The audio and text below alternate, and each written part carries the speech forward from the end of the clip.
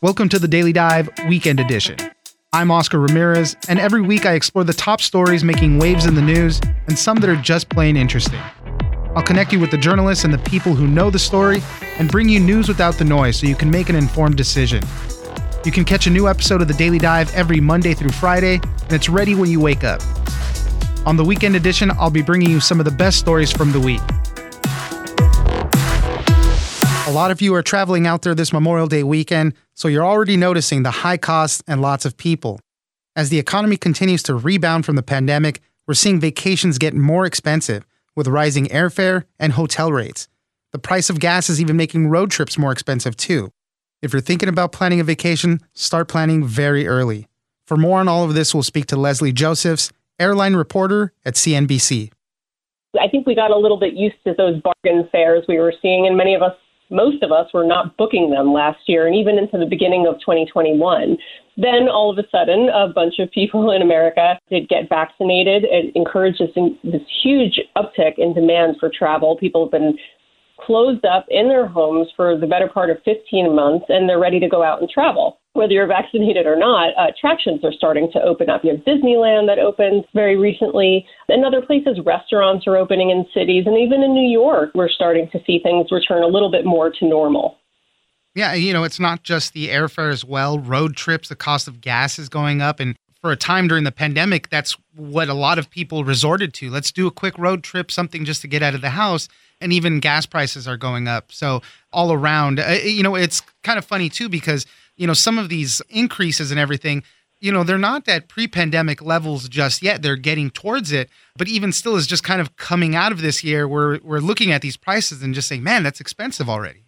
I think we got used to those really cheap prices during the pandemic. And you mentioned road trips. We've seen gasoline prices, national averages, the highest that we've seen since 2014. So it was this sort of alternative during the pandemic. Okay, I'm going to go out and avoid other people. I don't feel like going to an airport. I don't feel safe, or, whatever the reason might be. But a lot of other people had a similar idea. Of course, we're all getting out of our houses and driving up demands for gasoline. What we're seeing in the airports, I think travelers can expect a lot of full flights. Airlines do not have the capacity that they had in 2019. They retired a lot of aircraft. A lot of their own employees retired or left the company. So they're not operating the same number of flights that they used to. But what they are all doing is trying to focus on this domestic U.S.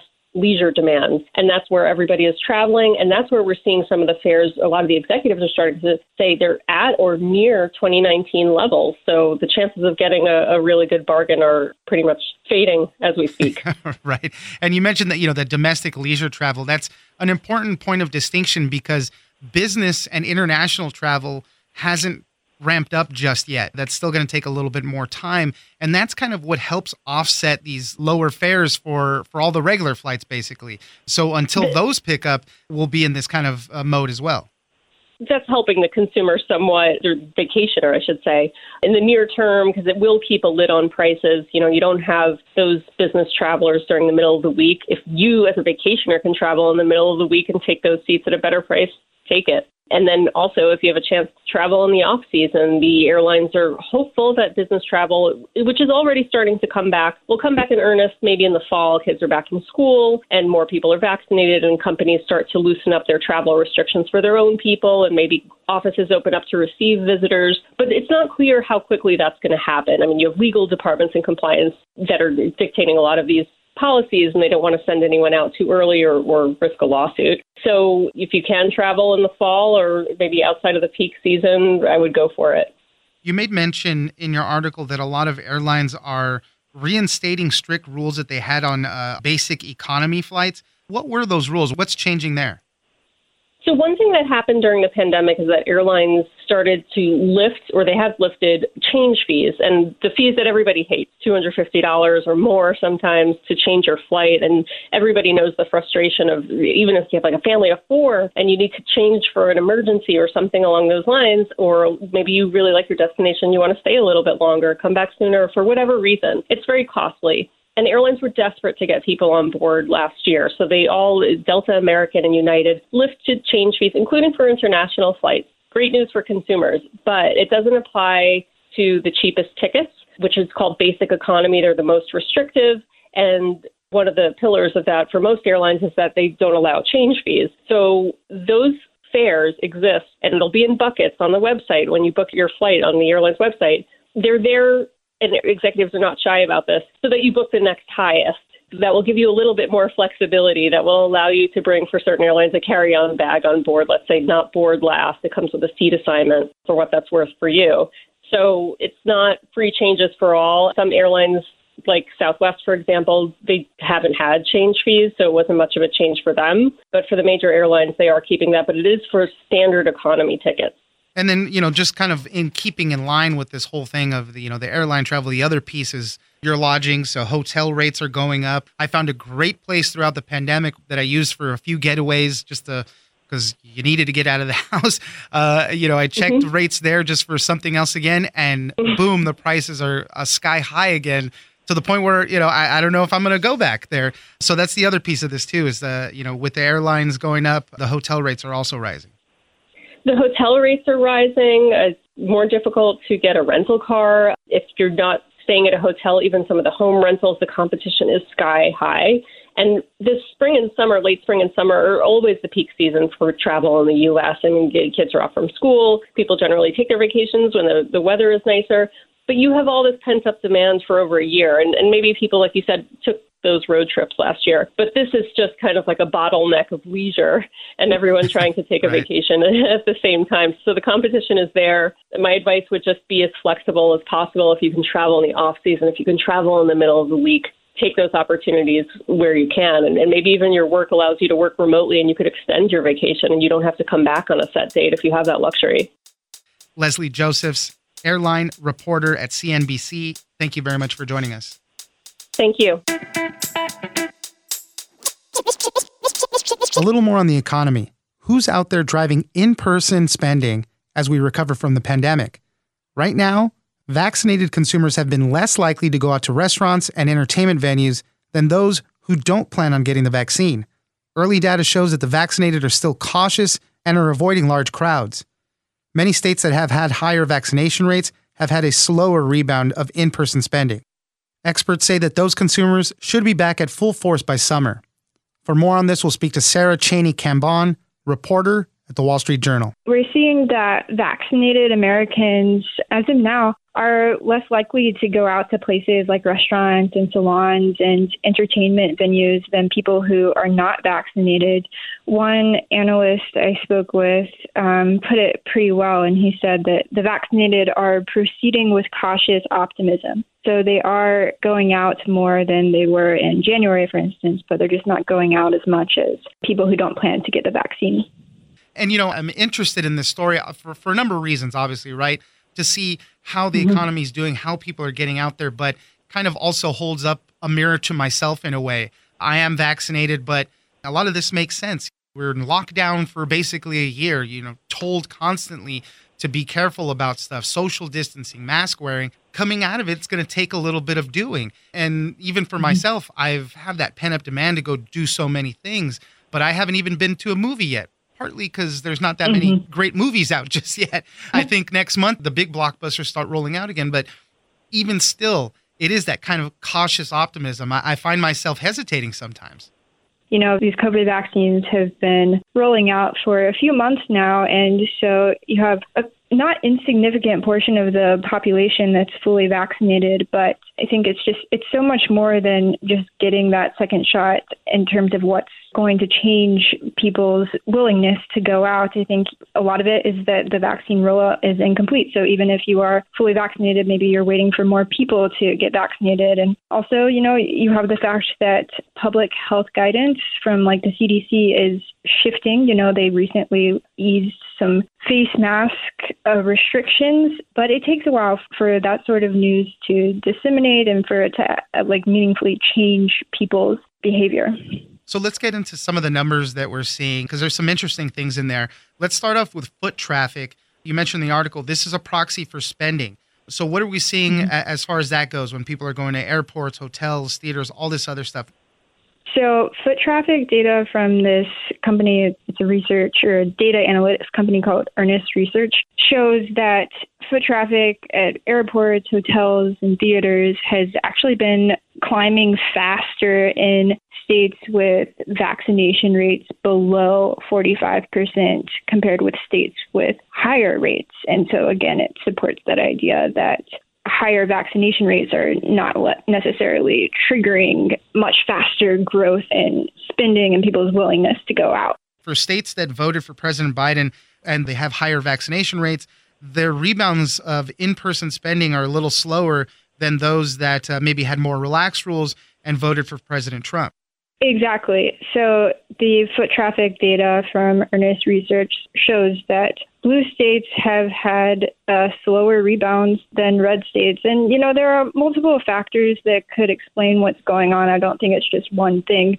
Blue states had tighter business restrictions really throughout the pandemic, and they're starting to lift those restrictions. So we'll kind of see whether those states start to catch up more with red states.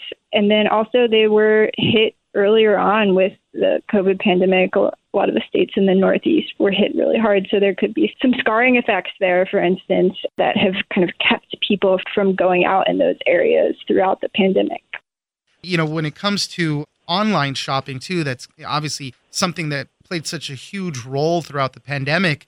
That's just another big thing. I haven't stepped in a store to buy clothes physically for so long. I can do it online. And so these kind of things are going to slow that return as well. And we did see that the Earnest Research data show that online spending has accounted for a higher share of spending in these more vaccinated blue states than in red states. And so it'll be interesting to see how much of that continues as the economy reopens more and hopefully COVID cases continue to go down. How much of that online spending difference is actually going to stick around. It seems like everybody kind of agrees that summer is going to be this big point where many restrictions across the country are going to be lifted. More people will be vaccinated. So everybody's looking for summer for that real big boom. Yeah, the analysts I spoke with for this story were saying that, right now vaccinated people are not going out as much as not vaccinated people, but that will probably shift some over the summer as hopefully more people become comfortable kind of resuming their normal everyday activities, just going inside restaurants and traveling more and maybe even going to concerts or movie theaters if good movies come out, right? Right. I'm looking forward to all of those, hopefully very soon. Sarah Cheney-Cambon, reporter at the Wall Street Journal, thank you very much for joining us. Thanks so much for having me, Oscar. Finally this week, a new treatment known as optogenetic therapy has given a blind man some of his vision back. Light-activated proteins were inserted into eye nerve cells and paired with special goggles that emit flashes of amber-hued light. This combination allowed the man with a degenerative eye disease to see and count objects when he previously could only detect just some light. For more on how this man got some limited vision back, we'll speak to Tina Hessman-Say, senior writer at Science News. So this is a type of therapy that's called optogenetic therapy. It's a little different from some of the gene therapies you might have heard about before, which replace a faulty copy of a gene with a healthy copy. And it's also different from gene editing, which goes in and fixes a particular mutation. So those types of therapy are good for people who still have some of the cells in their retina that collect the light. Those are, you've heard probably rod and cone cells. Right. They're also called photoreceptors. So those cells die in people with these degenerative eye diseases, including the one that this man has. And when they die, you lose your vision. But there are still other nerve cells in the retina that are still alive and still capable of working, but they're just not getting signals. So what these researchers have done is taken a gene that will produce a light-sensitive protein and they put them in these other nerve cells that are still there in the retina. And so now those nerve cells can respond to light. Yeah, it's so interesting because before this man could see some light, but he couldn't pick out motion or really identify objects. And with this now, as I mentioned, he's been able to pick out a couple of moving objects and see some things. The way things work in the eye, they're layered. So with this gene therapy, they're targeting the far back of the eye, which is sending those signals to the brain. Yeah, that's right. So how those cells that they put this light-sensitive gene into, they're called ganglion cells, and they're sort of the last line of the retina before you send off the signals about what you're seeing to the brain. So normally they would get varying signals from the other layers in the retina, and they would fire off in pulses. So the ganglion cell doesn't know what to do with a constant source of light. So that's why you have to send pulses to it, because it responds to change in light levels. They've done this type of optogenetic therapy before with different light sources. It used to be more of like a blue light source, but I guess it was very straining for a lot of people. So with this one, they use more of an amber light source, and that's why they use the goggles to put that light source in there as well. So just a lot of interesting things and modifications that they had to do just to get him to be able to see a little bit. Yeah, so these goggles actually take advantage of a lot of technology that's been developed for cameras, for instance, setting light levels, because your eye can respond to a huge range of light levels, from the dimmest starlight to the brightest sunny day at the beach. But these proteins that are now responding to light only respond to a very narrow window. And so the goggles have to take all these different light levels and put it into that narrow band that these proteins respond to. And so now with all of this, how optimistic are doctors for the future? And the man himself, has he had any reaction to being able to pick out certain things now? So the man only speaks French, so I wasn't able to talk with him specifically. But, the doctors they're cautiously optimistic. This is, one person. They have done this with, I think they said 9 other people so far in this clinical trial. And this man got the lowest dose of these light-activated proteins that they felt would be workable. And so other people in the trial are getting higher doses, so they may have better responses. But with COVID, it was very difficult for them to come into the lab to do the testing and training that they needed to do, because this is not like a therapy that you can just go in, have them shoot something into your eye, and then you can see. It takes months, actually, for the proteins to be made, and then it takes a while to train the brain to make sense of what you're seeing, because there are very few cells that contain these proteins, and, they're getting it in a different information sense than they normally would when you see. So it takes a while for the brain to figure all of that out. Yeah. Well, so hopefully we'll have more data on these other people soon. But this is a great first step. Tina Hessman-Say, senior writer at Science News. Thank you very much for joining us.